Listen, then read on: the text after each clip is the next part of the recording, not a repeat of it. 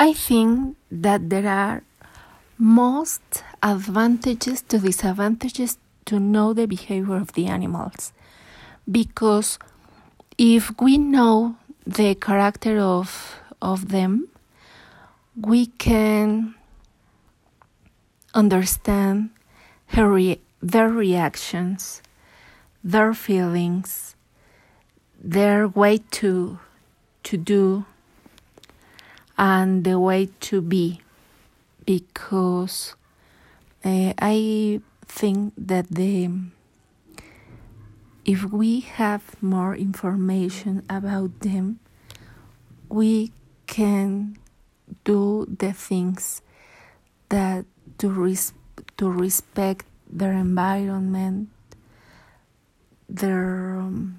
places, and the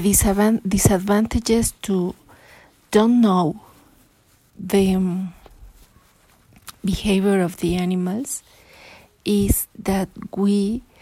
are thinking about things that they're unreal, and we supposed that all the reactions are because they want to attack us, and I think that it isn't true. For that reason, to know about the behavior and the behavior of the animals can be a great option